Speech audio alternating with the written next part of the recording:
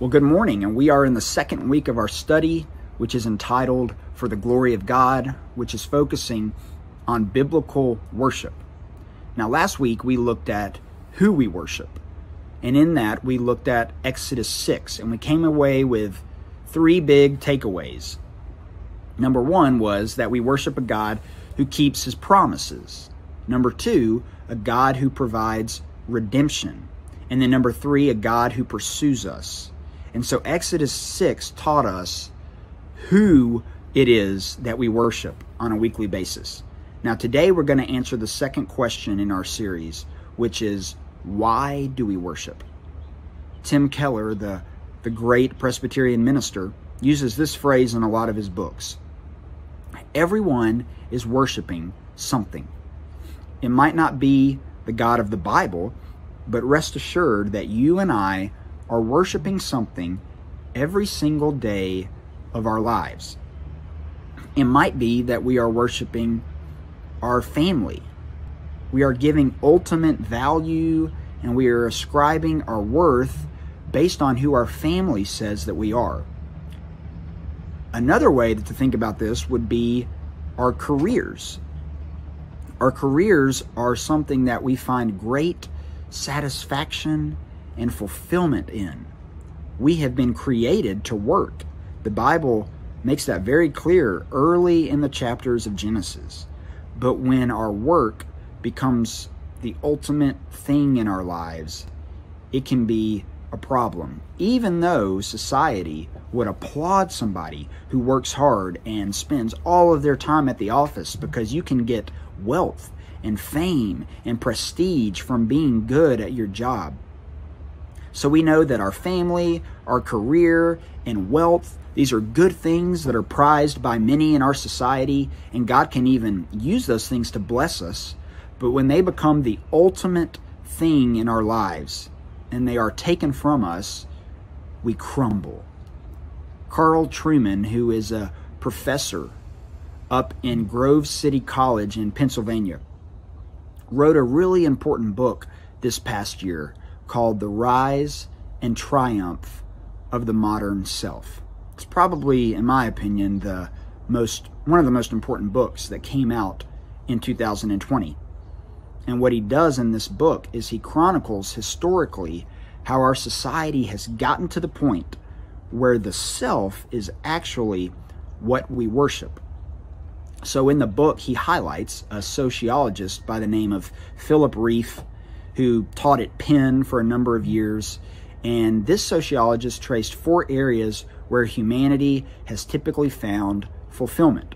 First, man found fulfillment in politics. During the time of Aristotle and Plato, humanity primarily found fulfillment through their engagement in the public square. And as you keep moving along in history, next came the period known as the religious man. This would have been during the time of the Middle Ages, where a person found their primary worth, their primary involvement and fulfillment through religious activities. Then, the third area was what we call the economic man. This is the individual who finds his satisfaction and his fulfillment in his trade and in the making of money. So let me give you an example of this. My grandparents, my great-grandparents, 75, 100 years ago, people oftentimes were in jobs that they didn't actually love. But it didn't matter because they found their fulfillment in being able to provide for their family. I bet many of you watching today could tell me, yeah, my parents, my grandparents, they hated their job, but they found fulfillment in being able to provide for me and my siblings. And so that's the third way that humanity thought, was through the economic man. They found contentment in being able simply to provide for their family, even if they didn't love their job. But where we are today, there's a fourth category of man, and that is what we call psychological man. And that's where we are today. That is, humanity is on an inward quest for personal psychological happiness. And no matter what anyone else says, no matter what laws might be passed, anything that goes against the personal, internal fulfillment of a person, they're going to resist that. So this is what we call psychological man. You have to be authentic to who you say that you are. Whatever brings you personal fulfillment is right, and that is what you pursue. And you do that by ultimately being true to yourself. So I share some of this just to give you an idea of that the Bible doesn't teach that, okay? There is a better way. And in our passage today, I hope to show you that Jesus is the better way. We don't look for fulfillment inside of ourselves. We have to look for fulfillment outside of ourselves in the person of Jesus Christ. So Philippians chapter 2, verses 5 through 11, that's our passage for today. If you want to go ahead and turn there in your Bible, it provides a better way for us to function in society. And it tells us to worship Jesus. And it teaches us not to find fulfillment in who we say that we are, but who Jesus says that we are. Now, the reason I chose this text, it's one of the most powerful passages in all of the New Testament, but many scholars and Bible teachers believe that Philippians 2, 5 through 11 was actually used in worship services in the early church. Many people think that this was a Christian hymn, that the church gathered together and they sang this. And so whether Paul inserted this hymn into the text or he wrote it himself, it's a powerful passage, beginning in verse 5. Philippians chapter 2. Have this mind among yourselves, which is yours in Christ Jesus, who though he was in the form of God, did not count equality with God a thing to be grasped, but emptied himself by taking the form of a servant, being born in the likeness of men, and being found in human form, he humbled himself by becoming obedient to the point of death, even death on a cross. Therefore, God has highly exalted him and bestowed on him the name that is above every name, so that at the name of Jesus, every knee should bow in heaven and on earth and under the earth, and every tongue confess that Jesus Christ is Lord, to the glory of God the Father. So what is Philippians 2, 5 through 11 teaching us about this question of why do we worship? Number one, we worship because Jesus emptied himself. Now we need a little bit of background on Paul's letter to the church at Philippi. The great thing about all of Paul's letters is that they match up historically with his missionary journeys. So you can learn about the church at Philippi through reading this letter, or you can go back and match up the details of this letter with what is chronicled in the book of Acts. So you can go actually to Acts chapter 16, and you'll find all of this information about Paul's experiences in Philippi and the conversion of Lydia and the conversion of the Philippian jailer. And I think that's a really cool aspect of the scriptures, is that we can read the book of Philippians, but we can also see how in the book of Acts, which was written at a different time, historically they match up. So what does the text mean when it says here in Philippians, Jesus emptied himself? Well, believe it or not, that's actually somewhat of a controversial phrase. Is Philippians 2:7 teaching us that Jesus emptied himself of his divine nature or of any of his divine attributes? There was actually in the early 19th century a subset of theologians who actually believed this to be true, and it became known as the kenosis theory. And it holds that Christ gave up some of his divine attributes while he was on earth as a man. And the term kenosis is taken from the Greek word which means to empty. And despite the kenosis theory gaining some traction, as I said earlier, amongst German scholars, if you read the entirety of the Bible and you read other passages in the New Testament, there's just no way that Jesus gave up his divine attributes, because if he did that, then he's giving up his divinity. And we know that Jesus was both fully God and fully man. So let's look at some of the other passages in the New Testament to show how this actually can't be true. If you want to jump in your Bible and go over to actually Colossians, and I believe it's Colossians chapter 3. No, maybe it's Colossians. Well, I know it's in Colossians, okay? And in that passage, it talks about Jesus not emptying himself of his divine nature. I want to find that verse. It's really, really important that we do. Maybe it's chapter 2. Yes, here it is, chapter 2, verse 9. Well, let's start in verse 8.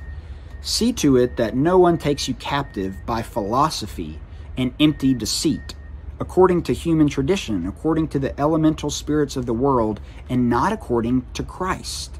Now here's the key verse.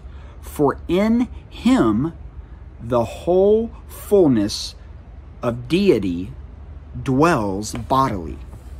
Now Hebrews 1:3 is another one. Here's what it says. He is the radiance of the glory of God and the exact imprint of his nature. And he upholds the universe by the word of his power. So Jesus was seated at the right hand of his Father in heaven with everything that he would have needed. And he gave that up. John 5:18 in the Gospels, this is another one. It says this is why the Jews were seeking all the more to kill him, because not only was he breaking the Sabbath, but he was even calling God his own Father, making himself equal with God. So, when we read those passages against Philippians 2:7, it's almost impossible that 2:7 here is saying that Jesus emptied himself of his divine nature. Does that make sense? You see, you have to get into the whole of Scripture. And when you read the whole of Scripture, you see that the answer is no. Jesus did not empty himself of his divine attributes or his divine status. So what is he emptying himself of?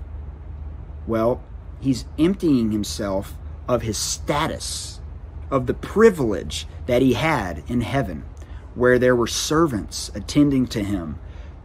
There were people that were waiting on him hand and foot.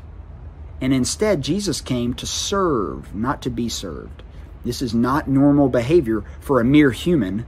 Most people, me, you, we desire to be served, not to serve. Jesus did just the opposite. It's hard enough for us as followers of Jesus to serve others. It's a struggle sometimes. Now imagine being Jesus and realizing that you have everything you need at your disposal, and yet you still choose to serve other people. This is why we worship Jesus, because he serves us. He attends to our needs. He provides for us, and ultimately he loves a fallen humanity. What a glorious truth that is. And it's mind-boggling almost to even comprehend that this morning. So why do we worship Jesus? Because he emptied himself. Number 2, why do we worship Jesus? Because he humbled himself. It wasn't just that Jesus came in the flesh, although that alone, in my opinion, makes him worthy of worship. But it's that when he came in the flesh, he also humbled himself in the flesh. You see, he didn't exalt himself. He stayed low. Now, one of the greatest images of this in the Gospels is the triumphal entry. You know the story well. This is what we celebrate on Palm Sunday, when Jesus enters in to the great city of Jerusalem. And how does he enter into the city? He enters into the city on a donkey with regular people waving palm branches as he entered the city. A donkey, not a great stallion with military procession in front of him and behind him, a donkey, which was a symbol of peace. When I think of donkey, I think of Eeyore, okay? Most kings and rulers rode in on a great horse, which was a symbol of power and war. But the type of humility that Paul is talking about here is deeper than simply riding on a donkey. Let me explain. All of us can perform certain acts that can portray to other people that we are humble. But while the action reveals humility, the heart could still be full of pride. See, we all know what types of behavior give off the impression that we're humble. But in our hearts, sometimes the reason we're acting with humility is because we want people to think that we're humble, which is in itself a sign of pride. So even when we try to be humble, we often have ulterior motives. And this is not the way that it was with Jesus. This is not the type of humility that Jesus displayed for us. I'm sorry, the sun is hitting me at a really bad angle, so I'm trying to flip it around here. Jesus displayed for us humility that was different. It was authentic, it was sincere, and it was motivated by nothing but love for other people. So oftentimes, our humility is driven by a desire to make ourselves look better. Jesus didn't do this. Jesus didn't die on the cross to make himself look better. He gained nothing for himself through his death on the cross. It was done completely for you and for me, out of love and concern for all of humanity. So Jesus' death on the cross is the ultimate act of obedience. And the act of obedience made all the difference in the world, not only for you, but for me to have a relationship with God. And this act of obedience should lead us to worship, which brings us to our third point today. Not only did Jesus empty himself of his status and then humble himself, but number 3, our only response to the emptying of Jesus and the humility of Jesus is to worship. Number 3, our only response is worship. How could we read this early Christian hymn and walk away with anything but bowing down on our knees to Jesus? The response is that we have to worship. Now, notice the flow of the text here, okay? So look at verse 8. I got to flip back over. Philippians 2:8, it begins with Jesus' humility, and then in verse 9, we see that God exalts him. Matthew 23:12, Jesus himself said this, "Whoever exalts himself will be humbled, but whoever humbles himself will be exalted." So exercising true humility leads to being exalted. Verse 8, humility. Verse 9, exaltation. Verse 9 is communicating that as a result of Jesus emptying himself and humbling himself unto death, God's response to that is that Jesus will be exalted, and he will give him the name that is above every name, that at the name of Jesus, every knee will bow in heaven and on earth and under the earth. No name carries with it the power, the grace, the mercy, and love that Jesus carries with it. And then the name of Jesus leads us to bow down. Now, this text is not communicating that only followers of Jesus will bow down. It does say every knee will bow down. So, even though in this life, people worship a variety of things like we talked about earlier, they worship their careers, they worship their possessions, they worship their children, they worship their own bodies. Ultimately, everyone will bow down to Jesus. Jesus will ultimately receive the worship of everyone, whether they choose to worship him in this life or not. And here is where we find the urgency of the gospel, of getting the gospel out to as many people as we possibly can. People need to worship Jesus in this life, because if they don't worship him in this life and they worship other things, one day after this life is over, they're going to be forced to worship Jesus, but it won't be the same. This text makes very clear that heavenly beings and earthly beings, and it says people under the earth, so demonic beings, everyone will all worship Jesus.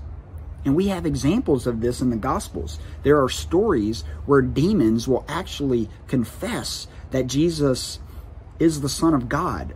But is that saying that those demons were somehow followers of Jesus? I mean, were they saved? No. So Paul is not teaching here that in the end, everyone is going to be saved. Just because someone bows down to Jesus does not mean that they are a Christian. Universalism, which is the idea that at the end of time, everyone is going to be saved, whether or not they acknowledge Jesus as Savior in their life or not. That's not what this is teaching. There is no universalism. Not everyone is going to bow down and be allowed into heaven at the end. The entirety of Scripture is very clear. It doesn't teach that. That's why you and me have an urgency in this life to take the gospel to our neighbors, to our friends, to our family members, to our coworkers, because they need to come to faith in Christ in this life before they are forced to bow down to him in the next life. So this is why our Lottie Moon goal was so important, right? We as a church set the goal of $50,000. Right now, we're currently at $57,000 plus that we have raised. And I'm so excited about that and so grateful and thankful to you guys for your faithful giving. But we want to exhaust our money and our time and our resources to help missionaries around the world get the gospel out to unreached people groups who need to understand and believe that what Jesus has done for them is the only thing that will save them. Now, the term Lord in this passage, it's used three ways typically in the Greek text. First, it can be like a sign of respect, like using the word sir. It's a sign of just being polite and showing that somebody is of a higher status than you are. And another way that the Greek text often uses Lord is that it was used when referring to the master of slaves or one who had many servants. But that's not the way Lord is being used in this passage in Philippians 2. It's being used quite differently, actually. In this passage, and the third way of understanding Lord is in play, and that is one who is absolutely sovereign. Jesus has complete control and authority over everything that happens in the world. I talk a lot in my sermons about the sovereignty of God. He is Lord, and he's over everything. And because of that, our response to him must be worship. Now, here's the great part about calling Jesus Lord. When we do that, and we mean it, deep in our hearts and souls. This text ends by telling us that God gets glory from it. We bring glory to God when we worship Jesus. So, why do we worship? Because Jesus emptied himself. Because Jesus humbled himself. And because of those two things, number 3, our only response is to worship. It's my prayer and desire that perhaps someone listening today who maybe has heard the gospel, the message of Jesus, hundreds of times, perhaps today they will worship him for the first time, that they would confess their sin to Jesus, ask him to forgive them of their sin, and trust that what Jesus did on the cross for them is the only thing that will make them right with God. And then as a response, they will bow down in worship to him. If you would like to talk more about making a decision to follow Jesus today, I would love to have a conversation with you. Go to our website. You can email me, taylor@fbcdothan.org. You can leave a comment on our Facebook feed, and somebody will be in touch with you about what it means to follow after Jesus. We worship Jesus because he humbled himself and because he emptied himself. That is our response to the magnificent story of Jesus. Let's pray together. God, I thank you for this beautiful, crisp morning with the sun shining. And today we worship you as a church family. We weren't able to gather together in the room, but we're in our homes, worshiping with our families. And we're worshiping a God who sent Jesus, who emptied himself of his status and humbled himself and became obedient to death on a cross for you or for us. And for that, I'm grateful. So God, I pray that if there's anyone here today who needs to know more about Jesus and what he did for them, that they would take the step of reaching out to somebody, asking a friend, contacting me, contacting our church, so that we could share with them what it means to truly worship Jesus. God, we thank you for this time of worship today. And we ask all these things in Jesus' name. Amen.